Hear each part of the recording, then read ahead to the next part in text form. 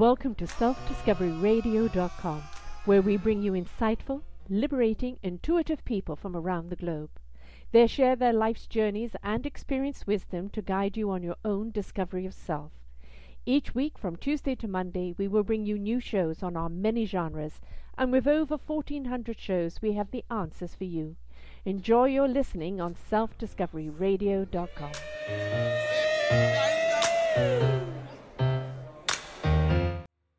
Good morning, good afternoon, and good evening, everybody. Welcome back to another edition of Choose Positive Living with me, your host, Sarah Troy, and my guest all the way from the UK, Michelle Gordon. Earth Angel series, what does that mean to you? What is an Earth Angel? What about fairies and mermaids and aliens? And what about reincarnation and all sorts of other things that are going on, magical things that are going on? Is it all fiction? Or is it something that we're just unwilling to see or willing to connect to? Maybe if we open up that divine eye, those particular chakras, we will actually understand that everything is beautiful divine energy and everything manifests in a different type of vision, a different type of frequency. And in opening up, we're actually able to hear those beautiful messages and guidance and see things that are outside of our rational human understanding, and understand that we're not alone. There's a lot of guidance out there if we're willing to open up to it.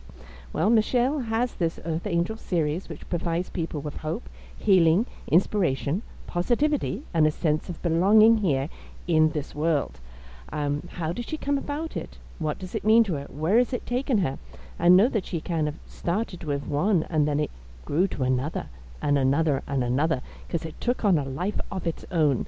Let's discover her journey and what it means to her and what it means to you. Welcome to the show, Michelle. Hi, thank you. So, it started off with one thing and escalated as life does when it's on the right track. But where were you? What were you doing before you discovered Earth Angelism? I like that, Earth Angelism. Sounds good. It was back in 2007 I just came across the concept of Earth Angels. Before that, I never really understood myself, I don't think. I didn't understand why I felt a certain way, why I didn't really feel like I belonged here. And I never really fit into, my normal age group. I didn't fit into, just everything really around me. I didn't fit in my family, I didn't fit in a school, and I never really understood it. And then in 2007 I came across the idea of Earth Angels, the concept of it, and I suddenly understood who I was, what I was doing here, and what the hell was going on. Right. I then started recognizing that my friends and some of my family members were also Earth Angels, and I started to recognize our relationships in those terms, and everything made sense, really. So then it was 2009 then that I decided to write the Earth Angel Training Academy, which was a fictional story about the Earth Angels coming to Earth. So it's about the angels and fairies and mermaids and star people, which is what we call the aliens, basically having training in how to be a human before they get here. Because I was thinking, how could you just put a star person from another galaxy on our planet and expect them to know how to be a human? Like, how is that possible? So I thought, well, there must have been some kind of training course or something before we got here. So the Earth Angel Training Academy was born from that, and I sat down and started writing, and to be honest, it just came straight through me. The whole book was there within 2 months. I was just in that world for pretty much in the solid 2 months. I didn't really do anything else, and the story just wrote itself, really. The characters just turned up fully formed as they were, and they just told me their stories, and I wrote them down. And, the concept of it, we're always trying to teach human beings how to embrace their celestial being, and embrace the angel within them. And, is as a person that feels and knows that, I started off out there, not here. And, how difficult it is to live on this planet. Obviously I made a choice to do that way back in the beginning, but, you kind of look at it and think, why would anybody want to come to Earth? Is this a punishment, or is this, real conviction on their thing to try and come and could essentially save us human beings from ourselves. I think it's, for some Earth Angels, it's a sense of duty. So for the angels, I think in particular, it's a sense of they just want to help people. They want to spread unconditional love, and they've come here because they believe they can do that in human form more easily than in the angel form, because a lot of people don't listen to the whispers anymore. They don't listen to the little voice inside their head that's saying, do this, not this, because they know what's best for you. Yeah. So they thought, well, if we're in human form, then we can help people because they'll actually be able to see us and hear us. So they've come with that mission and that sense of duty because they're here to, that's why they exist, to help us. The fairies, the elementals, have come because we're basically destroying their world. Mm-hmm. The elemental kingdom exists wherever there is nature in our world, and we are destroying it. So they've come because they don't want us to destroy any more of their world. So they've come out of a sense of, well, when we're fairies, when we're in a slightly different dimension to humans, we can't do anything to stop them. But if we were human, then we could stop them. We could educate them. We could show them, that it's not a good idea to keep destroying the planet. And the star people have come because they can see that, Earth is spiraling a little bit out of control. Well, the humans on Earth, not necessarily the Earth itself. Right. So they've come because if we destroyed the planet as it exists now, then it would have a ripple effect on the rest of the universe and on their own home planets. So they've come out of a sense of they are looking out for their own. They're looking out for their planets, and they want to come and help in any way they can to stop that from happening. So it's most of the Earth Angels have come, although they don't feel like they belong here, although they feel like they want to go home because it sucks here. They have come out of a sense of, they've got a mission. They've come here for a reason. The only Earth Angels that do feel like, what am I doing here? This is some kind of punishment, is the old souls. Because they've been human hundreds, maybe thousands of times. They've done it all. They've seen it all. They've been there, done that, got several T-shirts. And they really don't want to be doing this again. Yes, I hear you. Yeah. But they've come because their collective knowledge and wisdom is also what we need to move into this new golden age, the spiritual age that we are. Well, we can head in one of two ways. We can either destroy the planet or head into the spiritual age. And, there are a lot of people waking up now. There is a huge kind of global awakening going. You can see it in movies, in books, in even life. People connecting with one another. You see it on people connecting with people from all over the world on the internet and becoming this more global village idea. But obviously there are still some people pretty much hell-bent on just making money because they haven't quite figured out that money doesn't actually keep you alive necessarily. You can't eat it. You can't breathe it. It's really so important that we actually start looking at things that are actually going to, keep us alive and keep us thriving and prospering rather than just, having the latest gadgets or cars or whatever. Right. Yeah, the enrichment of society is within the heart, soul, and spirit. Not to say we don't need money, we do, because we're earthlings, and we do need the absolutely. money. But it's not just, the emphasis. That's not the highest thing. Yeah, exactly. Yeah. And that the enrichment of the being is where the true wealth is, and the money is just a tool. And when we look upon it as a tool to sustain us and to generate and to seed. And reach out to other people, then you actually put money where its true value is, as a tool, not as something that you become enslaved to, which so many people do. Yeah, I mean, it's basically a form of exchange, It's an energetic, exchange. It's just a piece of paper that represents, a value. And that's all it is, but we have become, like you said, we've become enslaved to it because it rules sort of everything. And there are more than enough resources on this planet to house, feed, and clothe every single person who lives on it. There's no reason whatsoever why anybody should be homeless or starving or anything. But it's when people get out of balance and thinking they need more money than anything else. And it's not, I think you're completely right about the world wakening up right now. We have all the shows that I've done and people around the world. There's so many people that not only have woken up, but they're taking their their awakening of their gift, of their tool, and sharing it with the world. And we're really seeing that. But you're also right about that divide that's going on right now, which is what we're seeing, that choice. Stick with the opulence, the power, the grotesque riches that are completely out of proportion, or unite with the people to enrich the people together. And we're really seeing the world at that crossroads of choice right now, aren't we? Absolutely, because we've completely lost the sense of community. I mean, it's easy for streets of people to not even know their own neighbours. I mean, I remember living in a city, and I didn't even know my next door neighbour was pregnant until I saw the baby clothes on the line, and I thought, oh my goodness. Yeah. We've had so little communication with each other that we don't even know these things about each other, or who do you reach out for help? I mean, how do you know that? So some people literally go days or weeks or months without actually speaking to anybody, or just having a conversation or some kind of human contact.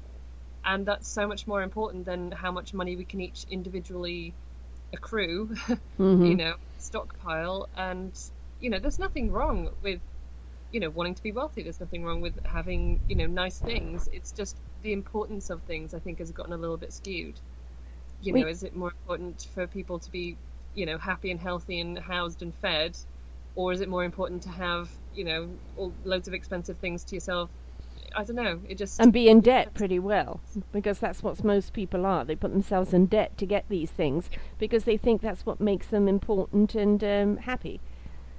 Yeah, it's the outward appearance thing that I think we still haven't got past. I mean, the person driving a second-hand car and wearing clothes that are a few years old might have no debts and might be better off than somebody who's driving the latest car and wearing all the latest fashions, who's severely in debt because they just wanted to look like they were, so that's the thing. We haven't really got past the idea of appearances, which I mean, obviously in book publishing, I mean, everybody judges the book by the cover. We still have this thing about appearances. It is all about how somebody looks. And I think there's been some really good things recently where people are starting to look past the appearances and not judge people for what they wear or what they drive or where they live, but actually sort of see them for who they really are and what they're actually doing in the world. And when it comes down to it, it doesn't matter how rich you are.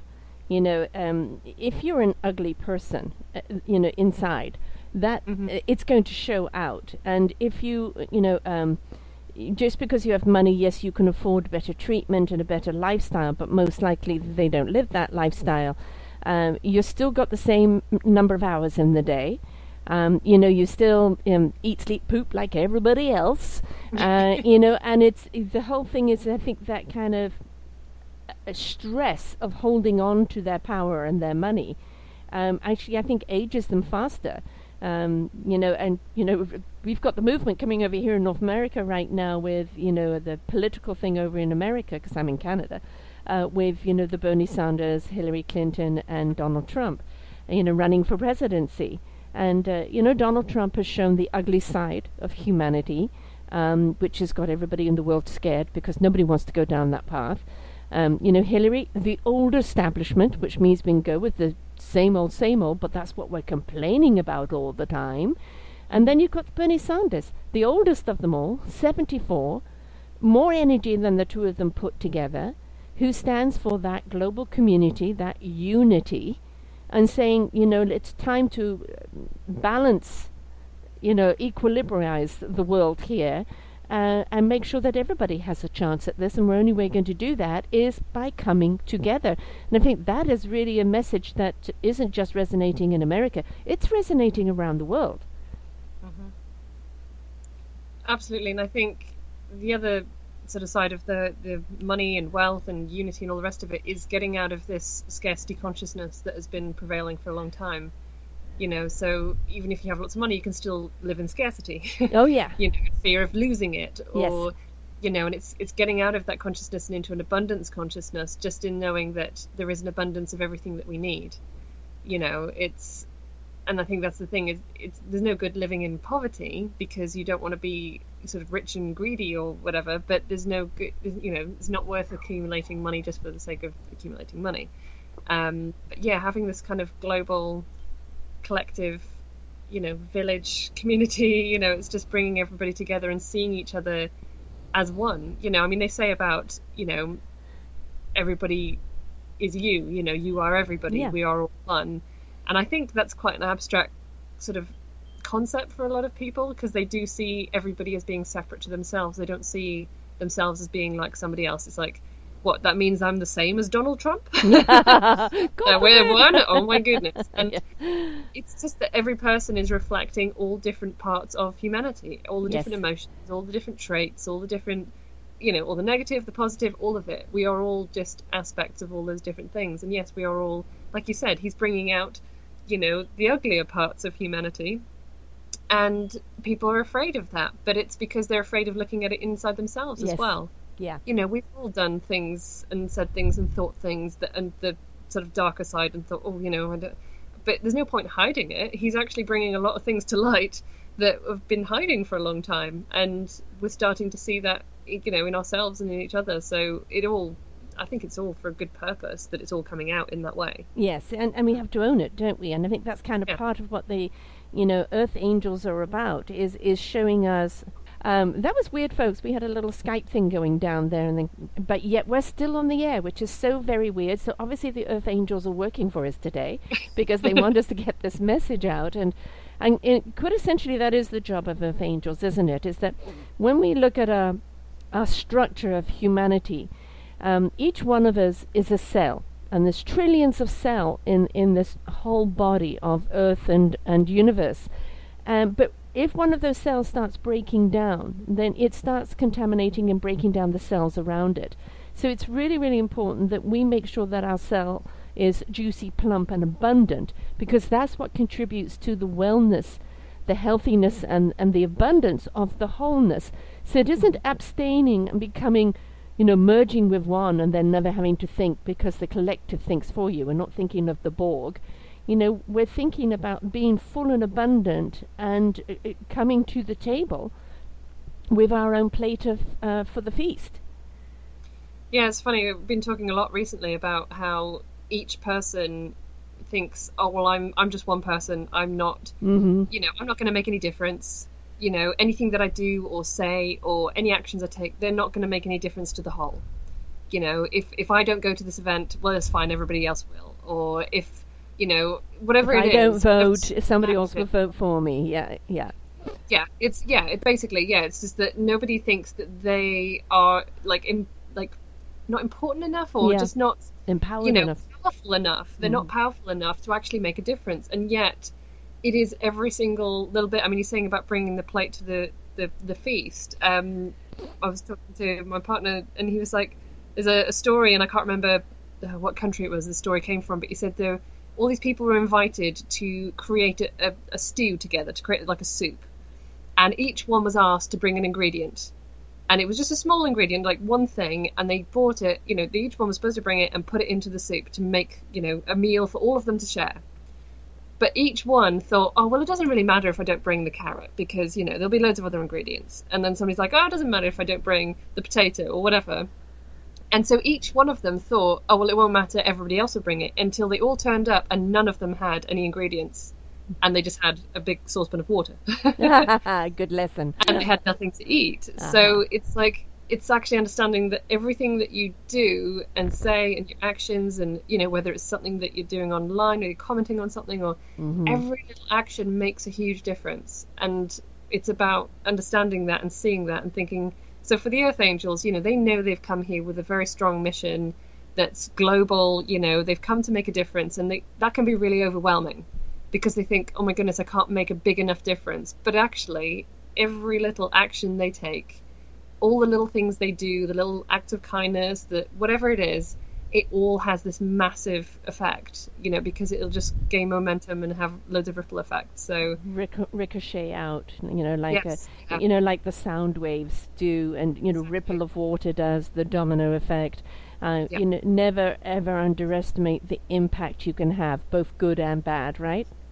Absolutely. It's I mean, who knows? I mean, writing, the Earth Angel Training Academy, writing the first book, I wrote it because the story was coming through. I was really loving it. I'd always wanted to write for as long as I can remember. That's been my, my life's mission, I suppose. And I had no idea what impact it would have on other people. I just was writing it because the story was coming and I wanted to share it. And the people who have written to me and told me what it's actually meant to them, I'm just blown away, because I never imagined that it would have that much of an effect. But that's the reason why you had to write it. And obviously, yeah. and it's the same as people listening to the show or reading your book. Until they're ready to get the message from it, all it is just voices or words.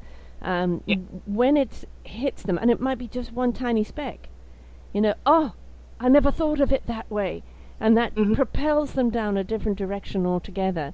In a little light bulb moment. So it's not always this great big huge crescendo. It's those little things that shift our perspective and puts us on a different path that really has the most impact, isn't it?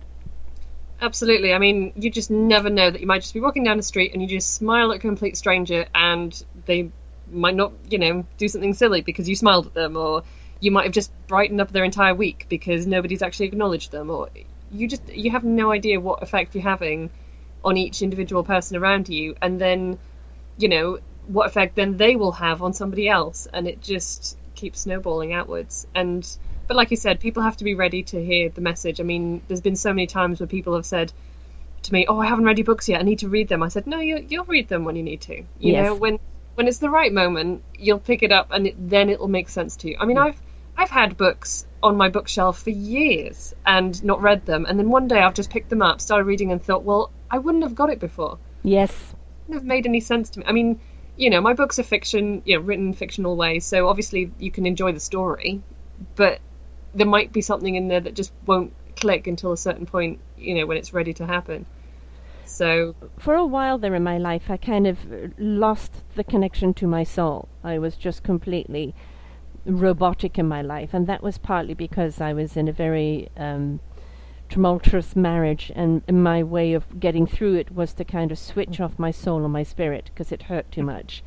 And in recovery of my soul and my spirit, I was hungry for books, but they were all metaphysical books, all books like your own, fictional storytelling, but the reality I saw of my soul and my spirit in that is what brought me back. And I think sometimes there's a lot of great self-help books out there, and manuals and how-tos, and a lot of books where people share their story and you learn a great deal from it. But I think there's something about going off into this metaphysical fantasy world that allows you to detach from human reasoning and then open up that soul and that spirit and that heart to those other energies and receive information that you need to know. And I think that's the beauty of those kind of books.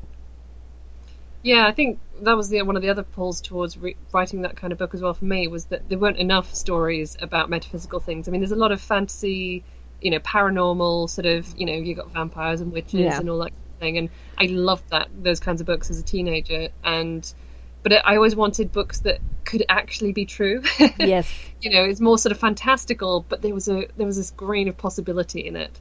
And that's why I loved, exploring all these different concepts. And I mean, there's so many more sort of story ideas that keep coming to me every day. And I'm like, I just want to sit and write them all. But and I will at some point. But it's, I'm taking it sort of one book at a time at the moment. But yeah, being able to, like I said, disappear into these stories with characters that, a lot of people really resonate with a lot of the characters. And I think one of the sort of funniest parts of the journey of the last 5 years since publishing the first book, 'cause it's the 5-year anniversary of the first one this year, was that I actually started meeting the characters in real life.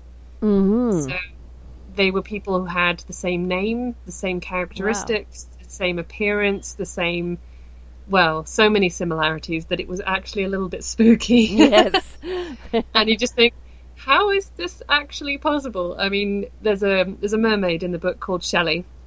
She's a first-year trainee, and she's a fairly minor character. She features in one of the later books. And I think it was only a few months after either writing or publishing the book. I'm trying to remember the sequence of events now. I think it was just after I published the book. And I picked up a fairy magazine. And there was this article about mermaids, and there was this lady called Mermaid Shelley in California, and she made mermaid tails and swam in them. And I'm just looking at this article thinking, okay then. you were tuned in. That's the thing about tapping into that cosmic energy, isn't it? That you were picking them up vibrationally, and their story was coming through those wavelengths. Yeah, some of them have been quite mad. I mean, I've met some of the star people from the book. I've met, describe the star people. Okay, so the star people, so in the book I've got like 3 races of star people, which I thought I made up. Well, apparently not. And, so star people in their human form, is that what you mean, or where they've come from? Well, both. Where have they come from, and how, what kind of human form have they taken? Because, of course, if you look at Men in Black, they're anything from Dennis Rodman to, the pug. The funniest thing I found about Men in Black was the second Men in Black. I remember watching it, and it was not long after I'd come across the whole idea of Earth Angels, and they have the beginning part where he goes back to get, I can't think of it. It's Tommy Lee Jones, isn't it? The main character. So Will Smith goes to get Tommy Lee Jones, who has wiped his memory and he can't remember anything about aliens. And he's working in the post office. And Will Smith's like, do you realise why you feel so comfortable here? It's because everybody who works in the post office is an alien. And one of the things about star people in their human form is that they tend to take on very behind-the-scenes roles and jobs in sort of, government offices and things that just keep things ticking along, and quite a lot of them work in the post office. So I found that hilarious because there was actually a bit of truth in it. Right. So the star people have come from stars and planets, different galaxies, and they have all different forms on their own planets. So, most of the time their communication can be telepathic. They have very, very advanced communication and technology on their planets. So when they come to Earth, they are not only sometimes experiencing, human bodies for the first time, things like gravity and, matter in the way that we experience it. Limitations. They're experiencing verbal communication for the first time. Right. And relationships, families, societies. And so a lot of star people who are in their human form now do find it difficult to relate to other people. They can seem a bit cold or a bit, not very sort of empathetic or emotional even. I've met a lot of star people over the years, and sometimes, you can say something loads of different ways and it still doesn't compute. But if you use the right kind of language, then they completely understand where you're coming from. So you do have to find a way of communicating with star people that they get. And one of the funniest examples of this was a friend of mine whose husband, I'm pretty sure, is a star person.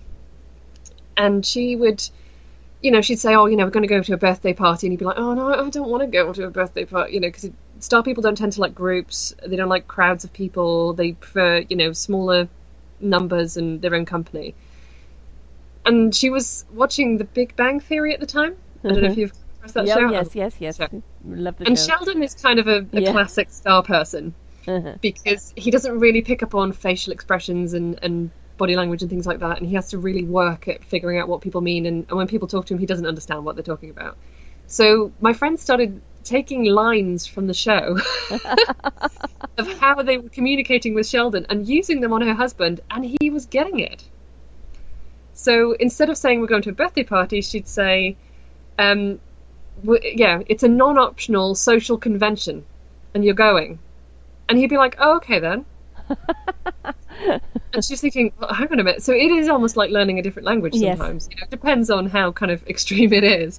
But yeah, it's quite interesting. But what's their job here? Is it just to watch, to analyze, to compute back, or?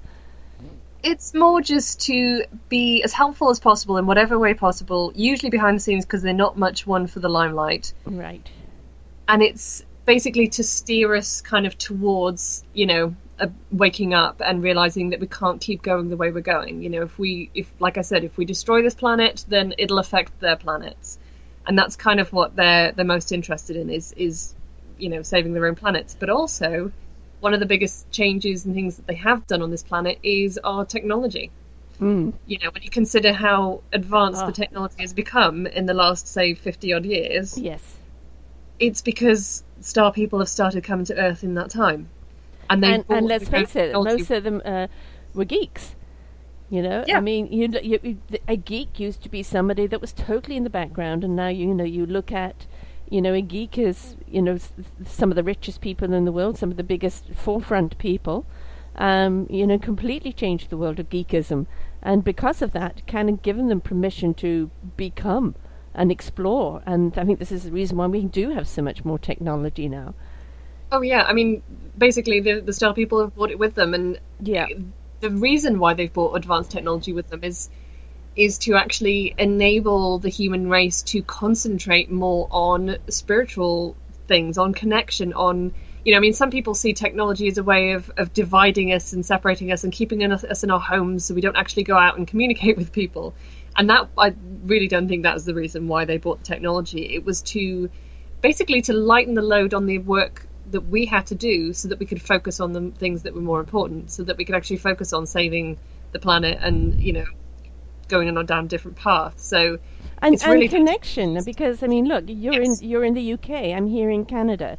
Through Skype and through various other mediums today, we can talk to people and interview people and connect with people around the world, making it a very much smaller place, and actually showing the rest of the world that we may go and do things differently, but fundamentally we're all looking for the same thing. Yeah. And that's the thing, it's how you use the technology. Yeah. If you're using the technology to connect with people all over the world for, raising the consciousness and the vibration, then how amazing is that? We didn't have that option 50 years ago. No. It wasn't a possibility. So that's one of the main reasons why the star people are here is to be helpful, to be in the background, to do all those things. But they are the most generous and kind and loving people. It's just that they do it in a different way to what, the angels or the fairies or humans would do. Okay, well, Karen, I'm going to ask you then, because I've never kind of put a label on me of what I am, but I know that, I came right from the beginning. I can go back to before Atlantis, the chrome head, everything, and I've through my many, many lifetimes, the thread that's always been there is that soul and heart and spirit connector, awakener, showing people their possibilities and giving them that divine light to pursue what they're here for. And it's been a pattern that I've always done, but I don't know what I am. I just know that I come from somewhere else, and this has always been my job. So would you put me as one of those alien creatures, or what would I be? Well, I think essentially, at some point we were all sort of alien creatures. Right, yes. But with you mentioning Atlantis, many of the Atlanteans were a mixture of angels, star people, and old souls. So the mixture basically means, obviously, at some point you've come from another planet. At some point you've been in the angelic realm. Yes. So you know what it's like to be a guide. To be a guide basically to the humans. And then the old soul part comes from having had then several human lives throughout different civilizations, different ages, sometimes on different planets as well, because there are other planets that are like Earth that have the same sort of thing. So Atlanteans are a mix of those three. So if you were in Atlantis, chances are you are a mixture of those three things: the star people, the angels, and the old souls. A book you have to read is The Atlanteans by Paula Bates, and she was a conduit to write this about Atlantis and what happened to it. And it's kind of written around the characters and a love story, etc. But I so resonated with it when I read it. Kind of really became that light bulb moment for me. This is again back into a book that some people would look at as fantasy, but I see so much reality there. Like a memory coming back. And it's interesting you say that not just being of one planet. I mean, you would think after how many lifetimes I've had here that I would be at home. But I'm not, and it's only really in the last 3 or 4 years since the shift happened, the dimensional shift happened, that I'm even seen or heard. Up until then, I was just really a freak of nature, that shift that happened, raising us up to that fifth dimension, awakening up our senses, igniting that consciousness, was something that was so desperately needed with humans, I think, in order to save this planet and the universe, because we were going and we still are going on a road of destruction, but that conscious awareness of what we're doing now and trying to change is in place. But up until about 4 years ago, it was hell-bent. Yeah, I mean, that's what we're seeing, with social media. We don't really have to rely on the news anymore because, I mean, we know that that's not real most of the time. We get... well, exactly, yeah, it's like, that's the fiction. Mm-hmm. But, we are so connected to one another now. There, I mean, obviously, there's still loads of fictional things going through Facebook. They'll put a picture and they put a totally different story next to it. And you have to do a little bit of digging sometimes to go, is that picture actually with that story? And, it doesn't always match. But it's so much easier for news to travel. I mean, I remember before when we were reliant on just the main sources of news, things could be so easily twisted to however they wanted us to see it. So, we are going through this massive shift. And, like I said, I think we're still at that point where we could go one of a few ways. Yes. We're still not past the point where we're like, we're on the home straight now. We can, we're headed in the right direction, because there are still some who are still very attached to the 3D way of life. Yeah. They're still attached to the material possessions, to the more human side of things, the more human pleasures, or they just think that genuinely all there is to life is going to work, coming home, having your dinner, going to bed, watching TV, or going out drinking on the weekends, and that's it. And that's all there is to life. That's the only reason we're here. And if they even start thinking about it for more than sort of like a few minutes, they've got to start realizing, well, actually, is this all I want to be here for? Is there actually more that I could be doing, more that I want to experience? Because the series Downton Abbey, which has just finished, but did you watch it? I didn't. No, I don't. I haven't had a TV for about 10 years. Okay. Well, you can always, get it, watch it on the computer. And the beauty I love about those stories, not only was it very well written and done, but it capsulates the shift of time. It takes us from the Titanic, so 1912, and it took us up to, I think, 1925 or 26. Right. And also there was another writer, The Horseman Riding By R.F. Dale-Defield, who wrote this way back 40, 50, 60 years ago. And he took it from the Boer War up to the 60s of this squire and his valley. And we look at how much change happened because of wars. And because of the need of more expertise, and how it opened up where people only had jobs in service or farming, how it opened up to them actually being able to take jobs as secretaries or explore more options. And we look at how much happened in that last century and than any other century before, the amount of growth. And then you look, we're only in 2016. Look at how much we've achieved in this time period. It's like, there's so much of us that has expanded and grown, yet there is still that human intellect that is refusing to kind of embrace the growth. Yeah, the thing is as well is that we have come here as spiritual being, as all different entities from different dimensions. We have come here to experience the human, realm. We have come here to be, doing human things and experiencing human, concepts. But at the same time, it's finding that sort of line between the human and the spiritual. It's like when people say about getting rid of their ego. It's like, well, we don't want to get rid of it because then that's denying something. It's it's saying it's bad, or there is no good or bad. It's just your perception of what's going on. So it's about finding that way of dancing between the two, so we can have these human experiences which are amazing. But at the same time, we're balancing it with the spiritual. And I think sometimes some people go way in one direction where they're completely spiritual and they give up the ego, they give up, all the human stuff, but then they might as well be back on the other side. Yeah, exactly.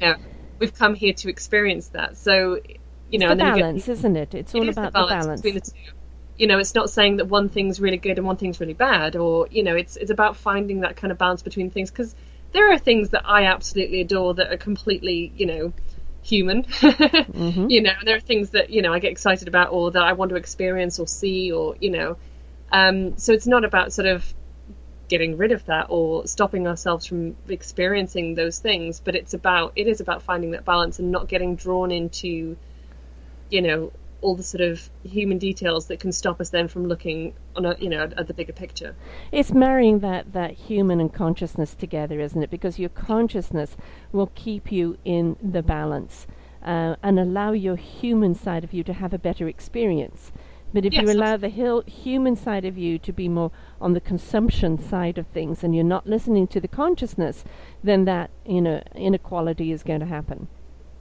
Definitely. And I think, again, going back to the scarcity consciousness as well, I think when people feel like they're in that scarcity consciousness, they try to fill the feeling of lack with things or with, spending money or with, it's like feeling not whole. It's feeling like you don't belong. It's, so if you can get into the spiritual side and, find out who you are, where you've come from, what you're doing here, find people that you can connect with so you feel like you belong.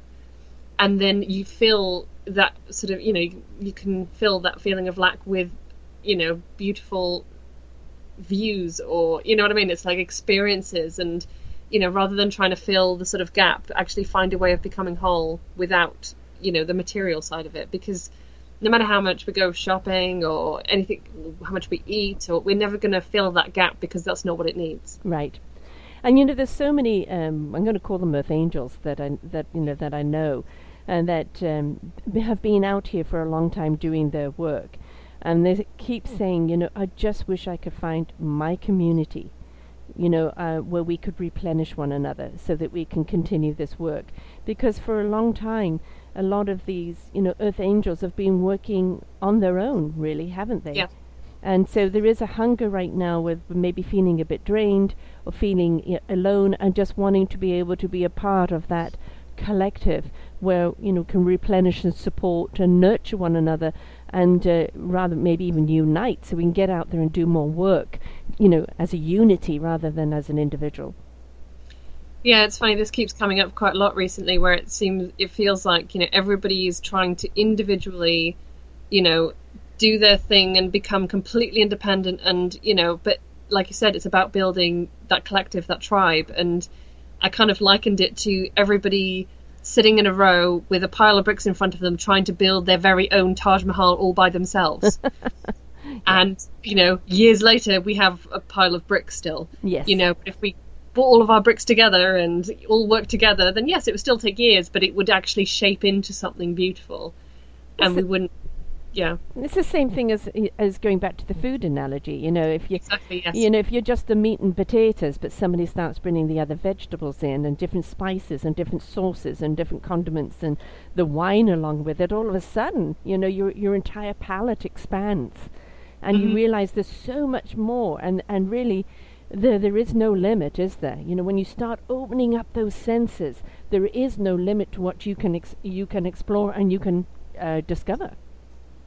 Absolutely, yeah, and it's creating that collective that are all, we are all working towards the same thing, yeah. Although we may have our own, like you said, our own spices, our own blends, our own ways of doing things, we're all trying to do the same thing. And I think that's the thing with the Earth Angels is that's why it's really important for them to find other Earth Angels who are on the same path, who are doing the same thing, who want to, I had a conversation yesterday and I said something and he was like, I said the exact same thing the other day. That's what we need to do. And we're all coming up with the same ideas. Yeah, you've said many things that I speak to all the time here. And right. that's when you know that you're in sync with someone. Exactly, right? And there are so many of us in sync, and you think, well, if we actually came together, our collective energy, yes, and resources and skills would create this massive change. And it is the same thing. It's every little drop, creates the ocean. Yeah. You can't have an ocean without all the individual drops. And when you talked about that, somebody saying I'm only one person and what can I do? Yeah. And it's like, well, in embracing all the beauty of your divine self and your meaningful purpose in this life, by making your cup so full that it runneth over, you have now contributed that beautiful divine energy into the collective.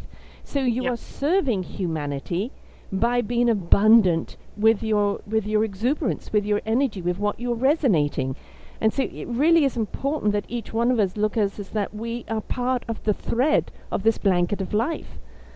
Yep, yeah. I mean, yeah, there's so many different metaphors with tapestries, creating the big picture, you know, all being sort of, a jigsaw puzzle piece, you know. I think I put that in a blog post the other day. I said, you know how annoying it is when there's a jigsaw puzzle piece missing. Yes. And it might be just one little piece, but it is so annoying because you can't see the bigger picture. You can't, you can't appreciate the whole thing. So each individual is so, so important. But it's about understanding that and seeing that without getting too overwhelmed by it. And there's a character in the first book called Arya who's a fairy, and she's very tiny, and she's so afraid of coming to Earth and not making a difference because she's too small. Mm-hmm. Because who would take any notice? She'd probably get trampled on or something, Right. And her friend, who's an angel, she's just like, no, even a small candle can lighten up a room. You don't need respect. Yeah, every single little, bit of light contributes. There's none that sort of goes to waste. There's none that will get, overlooked.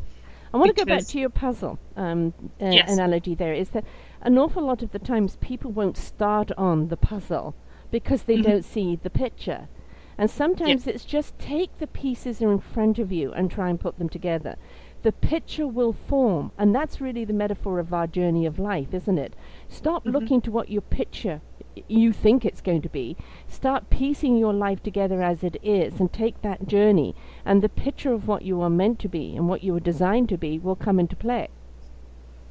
Definitely. I mean, again, this is another subject that came up recently where I realized that I like to be able to see the bigger picture, and I have to admit, I've had loads of readings with mediums and psychics and people that are really accurate, and I totally trust them, and they help me to see more of the picture. But sometimes it almost then can paralyze you because you see this bigger picture and you go, oh my God, that's really scary, I'm not sure I want it.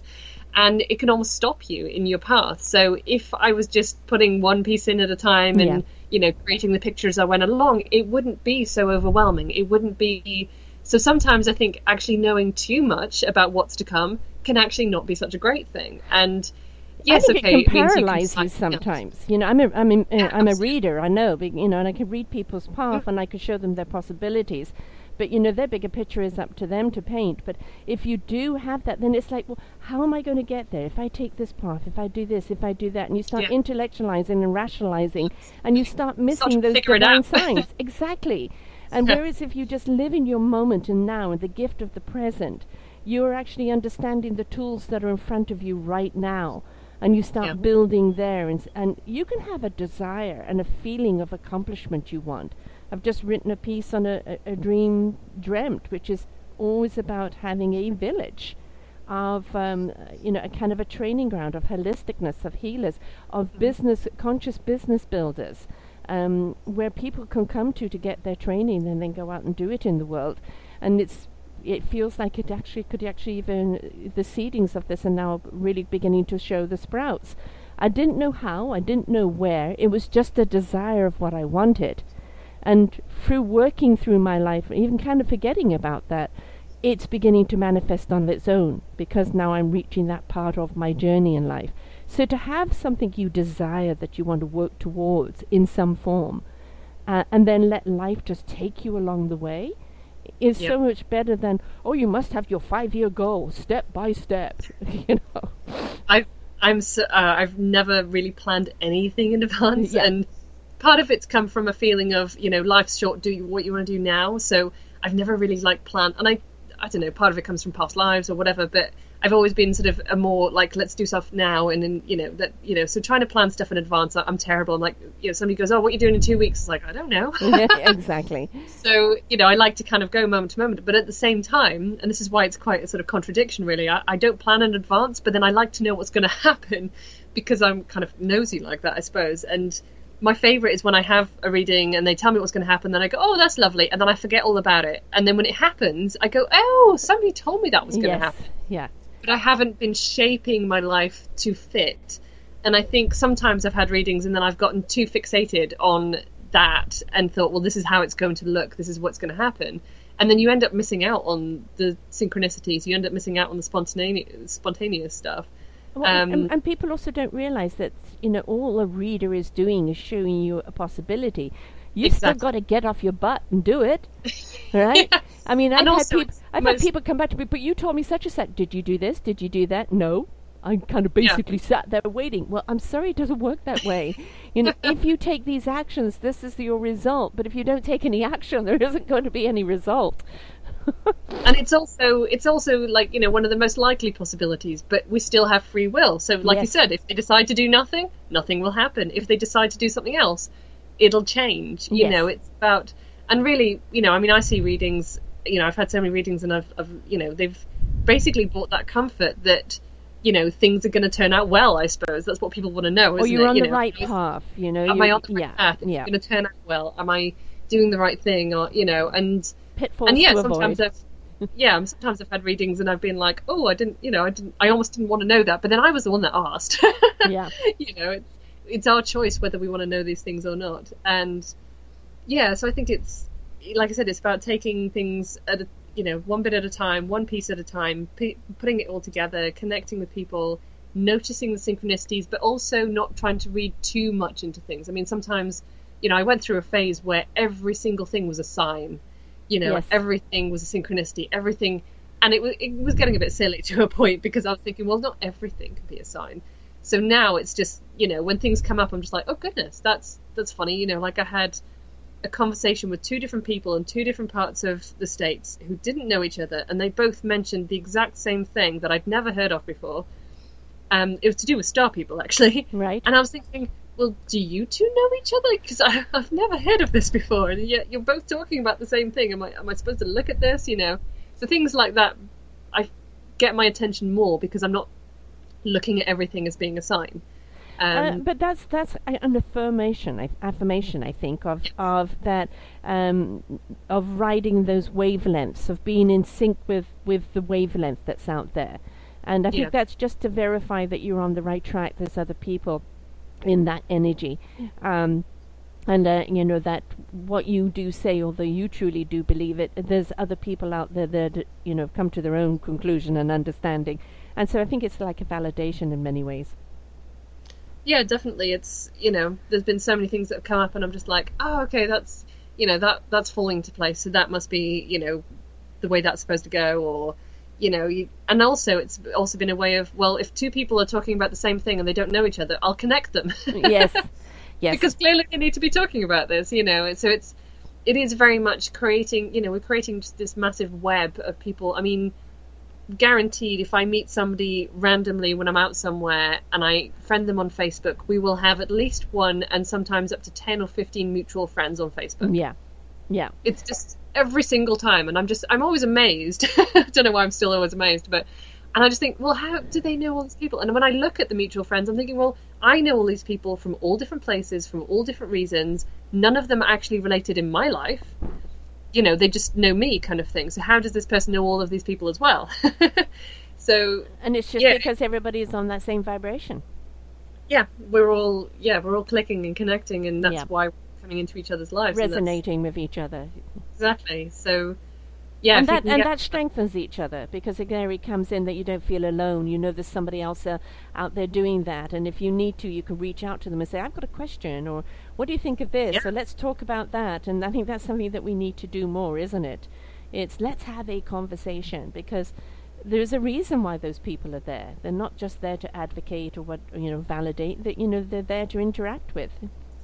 Absolutely. And I mean, one of the concepts that I came across a few years ago was the idea that each soul is fragmented into different bodies. So essentially there are like maybe 10, 20 or more people out there who have the same soul as you. Mm-hmm. And I've actually met a few people who they are me. Right. We are like identical, sometimes in actual appearance as well, not always, but just like, ideals and upbringings, and, and sometimes I've actually said to them, I need to make this decision. What would you do? Because I'm actually like asking myself, but I would listen to them sometimes more than I would listen to myself. So it's like you almost sort of, like I was saying about us all being one, we are all the same. And I think when you start to meet people who are exactly like you, that becomes less of an abstract concept and more of a reality. And you think, well, actually, that person is basically me. It's very comforting. Yeah, well, like you said, it makes you feel like you're not alone here. You're not the only one, I mean, sometimes when I've written things and I've put it out there and people have emailed me back saying that's exactly how I feel right now. That's exactly what I'm going through. And I'm like, I'm not the only one. Exactly. I'm not like in this space all by myself. There are so many people out there who are feeling the exact same thing at the exact same time. I mean, one person that I connected with who was very similar to me, we were having the same pain in our side at the same time. We were like, well, what's that about? Right. Now, obviously a reason. I mean, there's always a reason. Yeah. Nothing ever happens for no reason. So it's understanding, is it an earthly or, sort of a cosmic reason? And it's to kind of, maybe it was just purely to connect you. Who knows? Exactly. We never know those simple things, and it's just to kind of deal with it in the now and where can it go. Let's briefly talk about your featured courses. You have a Twin Flame relationship course, of course the Earth Angel Training Academy, and also the Emotions 101. So just give us a little on each of those. So, yeah, the Earth Angel Training Academy courses are based on the classes the characters take in the first book. So they take all different classes to learn how to become human. So online, I've created these classes for Earth Angels. So they're kind of like refresher courses of what they would have learned at the academy.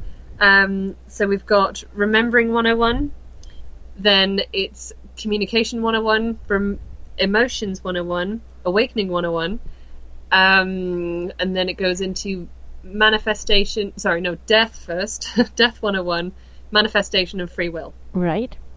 So each topic goes into detail on either there's like exercises they can do, it's the theory behind it, it's also which chakra they're related to. So each class is related to a different chakra in the body. Mm-hmm. So it's about healing, it's about, for example, Remembering 101 goes through the different types of Earth Angel. So really that one's to help people to remember where they've come from, what they're doing here, what that means, and by learning about the other types of Earth Angel, it'll help in your relationships with the other types as well. Right. Because I've always found that I actually have trouble getting on with star people sometimes, which was a pattern that I noticed once I discovered the idea of Earth Angels. And when I know somebody's a star person, like I said before, I would find a different way of communicating with them than I would with somebody else. And I'll make more of an effort to communicate with them because I know that I sometimes have trouble with that. Right. So remembering where we're from and why we're here can really help. And Remembering 101 is the first class in the academy because obviously it's the foundation for the rest of them. Because once you know that, then you can learn about your communication styles. You can learn about how each type of Earth Angel deals with emotions. And then obviously Awakening is about awakening to your true purpose. What are you doing here? What is your mission? Mm-hmm. And Death is really, well, it was one of my favorite ones, purely because it's about debunking all the myths and the sort of bad things associated with death, because Earth Angels kind of know on a certain level that actually death just means that they get to go home. But there's so many sort of fears and beliefs around death that kind of need addressing and looking at and releasing, I suppose. I know so many Earth Angels that have kind of said to the universe, okay, I'm tired now. I've been here a long time, let me go home. And they go, no, I'm negotiating a new contract with you. We want you to stay here longer. And I said, really? Yeah. And funnily enough, that's where the whole twin flame idea comes in fact, because the reunion of the flames was one of the themes throughout the first book and throughout the whole series. Especially in the later books, which are all about the twin flames. And the idea it was funny actually, it came through to me in an interview I was doing with somebody, and I said the reason why twin flames are reuniting right now is because when you're with your twin flame, you feel like you've come home. So the reason they're reuniting on Earth is so that Earth Angels feel like they're at home here. And they don't hunger for home so much, they can get on with their work. Right. Exactly. Yes, well, I haven't met my twin flame yet, that's for sure. Yeah. So that's one of the reasons why, the twin flames are coming together. The only problem with that is that if you then find that your mission and your twin flames mission aren't compatible in terms of, like, you need to be in different locations to do things, or you need to be in, doing different stuff and not being in a relationship, if you then are not in the relationship with your twin flame, you feel like you're homeless again. Yeah. And you don't belong again. And so it can be quite tricky, and it's about, really getting to a place, with you, of feeling, whole and complete and like you belong here without your twin flame as well as, as with them. And can a twin flame only be something you connect on one aspect and not the whole? You know, people talk about soul relationships. Well, you know, your soulmate isn't a be-all and end-all. You can have many soulmates, and you may only connect on one level, and that's where you know, truly are soully connected, but you don't connect on those other levels. I think we have lots of different soulmates, and like I said, we come together for different reasons. But with the twin flame, you connect on every level with a twin flame. Okay. You know, it's emotionally, spiritually, mentally, physically. It is like you've just come home. Right. When you're in that space with them, you don't feel the need to be anywhere else, to do anything else, to, you know, it's just, and also in some ways that is not such a great thing, because if you do have a very strong mission and you just want to be in that space with your twin flame and not bother, then obviously that's not such a good thing either. But that's why twin flames need to get to that space of, you know, being completely transparent in their communication with each other, being connected to one another, knowing that that connection will always be there no matter what, but allowing each other to fulfill your missions. Right. Because with a twin flame relationship, you really can't have compromise in the relationship, you know, because you are here for very big purposes. So if there's a compromise, then one of you is going to feel, well, one's going to feel guilty that they're stopping the other, and the other one's going to feel resentful that they're being stopped. Right. So ideally, it's to find a twin flame relationship where somebody is on a similar path to you, and then maybe you can even collaborate together. Absolutely, and even if you're not quite on the same paths at the moment, there's no reason why you won't be at some point. Right. I think, you know, with twin flames, I think of it like the infinity symbol. Mm-hmm. So you cross in the middle, and then you go off in separate directions and do your own thing, and then you come back and cross in the middle. Right. So you're constantly crossing paths with each other, and each time you're evolving and growing, and your relationship is growing, and some twin flames are able to do that while staying in the same space as each other. Other twin flames need a little bit of space from each other to be able to evolve and grow. And that's what the twin flame class that's available on the online academy is about. It's about the 3 things that a twin flame relationship needs to be able to survive and thrive and be happy. So if one of those... I've got my request out there for a twin flame for sure, and I actually love the infinity idea, because, you know, I don't want somebody that, you know, they're your be-all, end-all. I've got a mission and a job here to do, but, you know, to be able to come back to each other and then share each other, you know, each other and then each other's accomplishment, we then actually advocate and enhance each other with the work that we're doing. So I think it's a beautiful thing when you find that right flame. Yeah, and also, like we're saying about having lots of soulmates, I don't really go into this in the Earth Angel series because it would get really complicated. Right. But you do have more than one flame. Right. And this fits into the soul fragment idea, because, of course, if there's lots of people out there exactly like you, well, chances are there's lots of people out there exactly like your twin flame. Yes. With the same soul. It's just that most people may only find 1 or 2 of their twin flames, because not all of them are going to be the right gender, the right age, in the right place. Right. You know, so it's just that statistically the chances of bumping into more than a couple of them, it's not as high. But you do have more than one, and I think that's another thing, is releasing that idea of, you know, you have to be with that particular twin flame, and that's the only one you're ever going to get. Mm-hmm. You know, it's sort of releasing that and thinking, well, actually, if we're not in the right space right now, we're going to, you know, let go of that and see what happens. Right. And if it's been the other funny thing is, yeah, and every time you do get into that space of surrender and letting go, sometimes that's what then enables the relationship anyway. But when people think, oh, if I let go, then we might get back together again, then you've killed it. Yeah. Because you're putting that expectation on it. You're saying, if I do this, I will get this, rather than saying, I'm going to do this because this is what I need to do for myself. I need to surrender, I need to let go, I need to focus on my own mission, I need to go off and do this. And, you know, just genuinely go off in that direction. And sometimes that's when, you know, you can end up reconnecting. Because it's really important for twin flames to be on their mission, to be doing what they came here to do. Yeah, I mean, you can't be on the same page with each other if you're both in a totally different book. So... yeah, and also, you know, we all have our, you know, especially with the old souls who are coming together as twin flame, you know, we have a lot of baggage, you know. Yeah. I mean, you were talking about lifetimes back to Atlantis.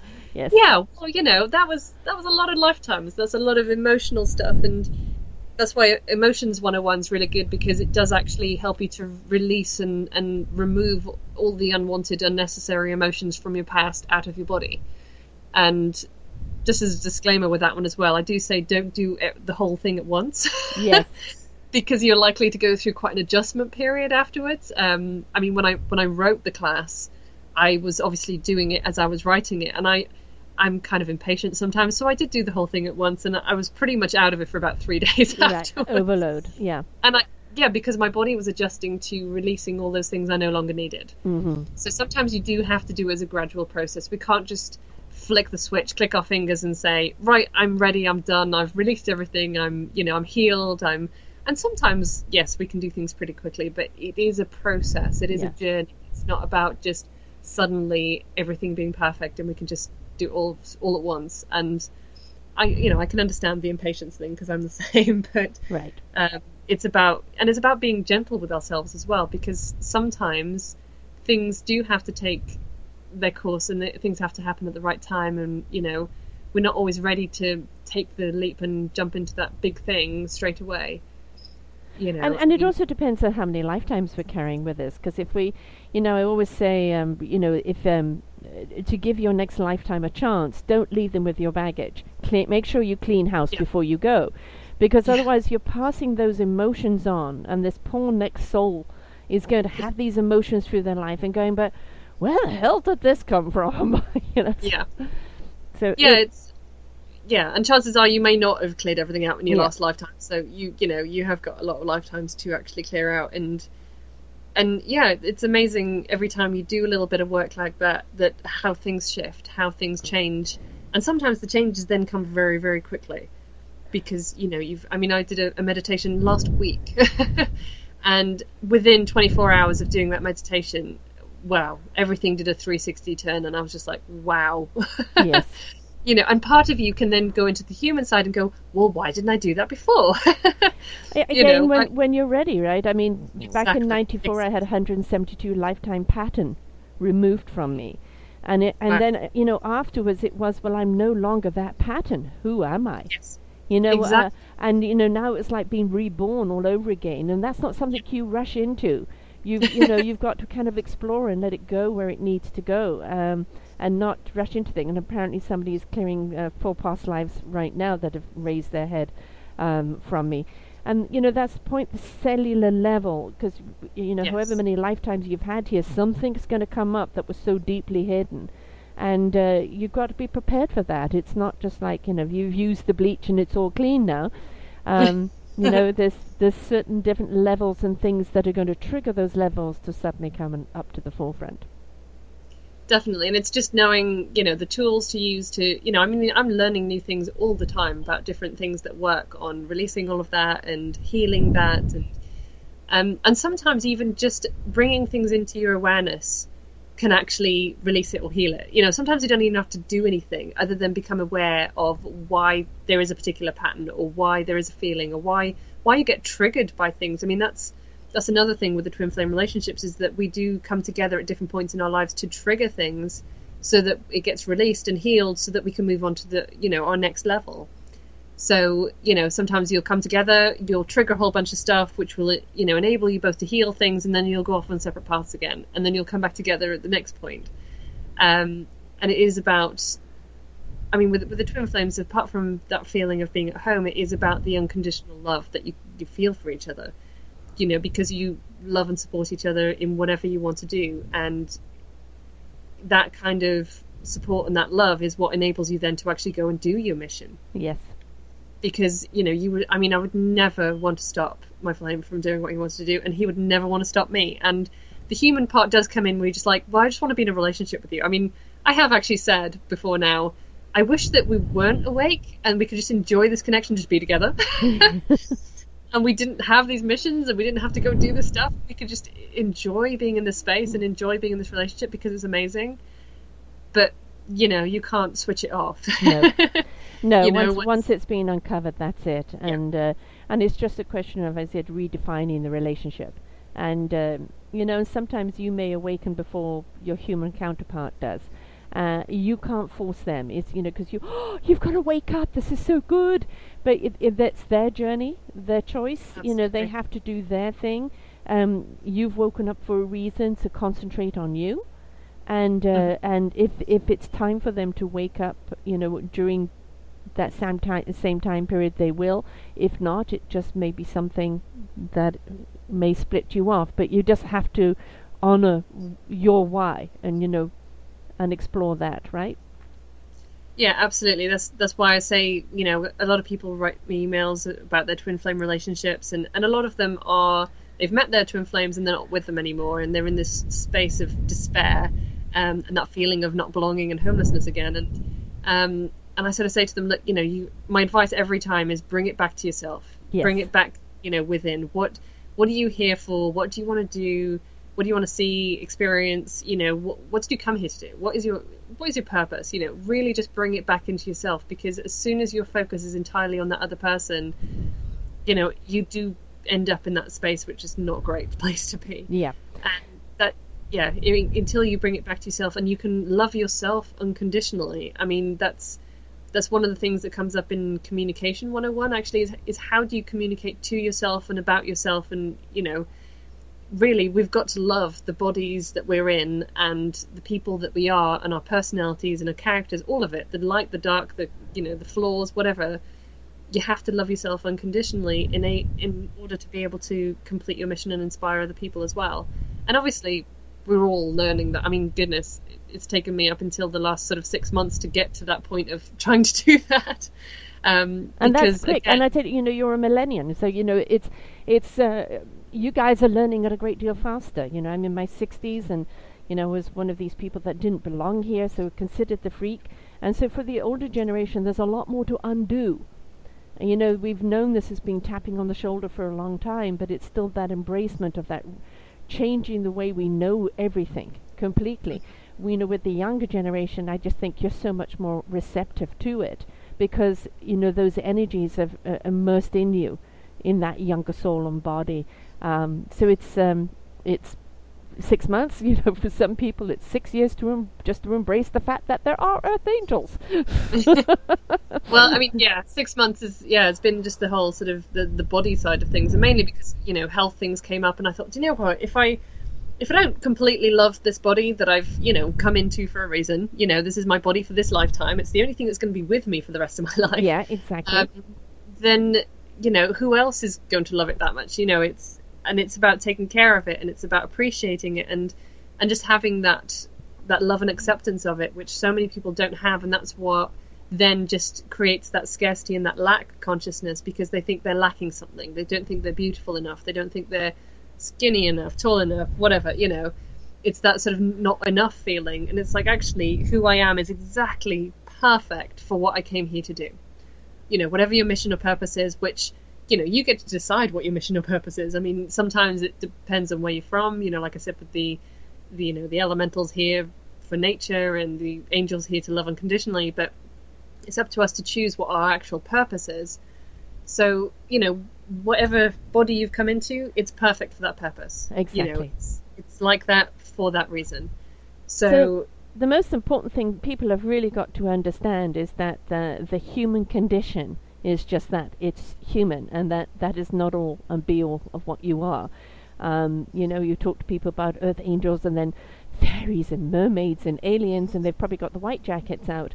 And, the more we open up to the fact that humans are not the be-all and the end-all, it's just a vessel in which for you to have this divine experience, and it can be an incredible experience, and you can be so purposeful if you're willing to open up to what you're here for and allow that guidance to come from all of these mediums. You'll be so much more further ahead. So first and foremost, people have just got to open up their minds and their hearts to the possibility of what is out there, and start going, there's no such thing. Well, and also it's just, just believing in magic, just believing in the idea that things can be magical. And I mean, children get it, they understand magic, and it's just about getting back into that space of, things can manifest so easily and quickly. Things can just all fall together. Just even the concept of meeting, the person that, you fall in love with and get married to, have kids with, even just that is magical. Because, I mean, the fact of just finding that other person out of like 7 billion or whatever. Yes. that you actually feel that way about. How incredible is that? And when people talk about the stories of how they meet people, you just like, well, you've got to believe in magic, really, because that is, what were the chances? What were the actual chances of that happening? When you look at it from a human perspective, So and if you want to look at it from a scientific approach, everything is measurable. I mean, the beauty that we're seeing now is the scientists are recognizing and understanding what the spiritualists are. Spiritual people are people that just live in that divine energy and know how to use it purposefully. Scientists are beginning to actually understand that the measure of that spirituality is a mathematical energetic equation, a quantum physics, and they're beginning to understand, what that is. So the science and the spiritual world is beginning to merge and have an understanding of each other, and the more they do, I think the more humanity will accept it. We're running out of time, my dear. In fact, we've gone over time, but the conversation was so good we had to keep on going. So we could probably talk for several more hours, but yeah, I'm sure. Yeah, we could, and that just means there has to be another show down the road. We have to do a round table for sure. Yeah, that's fantastic. How do people get hold of the book and the series? How do people book their programs with you? So, yeah, everything can be reached through my website. So it's michellgordon.co.uk. Okay, and you've also got the earthangelacademy.co.uk as well. Yeah. So you can also get to the academy through my website as well. So everything's kind of linked up from there. Yeah, and all of the dates for the tour. So obviously, coming to America this summer. All of the dates for the tour will be on there as well on a website as well. Okay, and of course you're going to be coming over to Toronto and Buffalo, and will you make it down here to Vancouver, BC?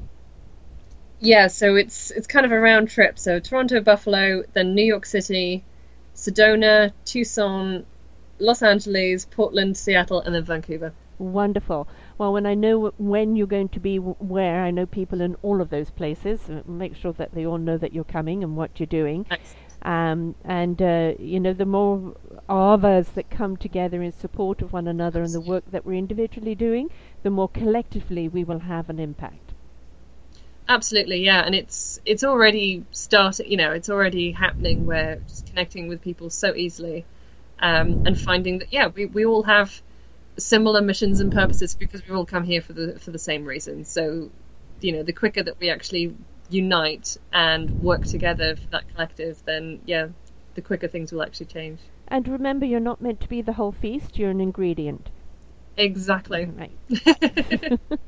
Well, thank you so much, love. This has been an absolute delight.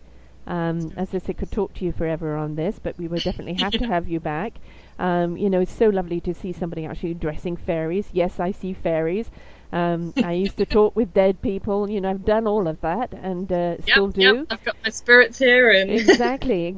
And the more that we open up to that and stop being so afraid of it and realize that it's just all beautiful, energy signatures that are here to help us, the more we can get on doing with what we're meant to be doing. And that's making this world a beautiful place. And more, or recognizing it as a beautiful place and becoming beautiful people in it. Which absolutely, I think more apropos. So thank you so much for being with us today, and I look forward to having you back again. Yeah, I'd love to come back. That'd be great. Thank you so much. My pleasure, my pleasure. So folks, please open your mind, open your heart and your soul. You know there's something else out there. You know that there's that inner voice or that little entity kind of speaking to you, those little things that are happening to you that you don't quite understand. The more you open up to it, heart, soul, spirit and mind, the more it will come into play and help you understand what you're here for and will guide you along your way. Don't be afraid. It's a very beautiful place to be. Until next time.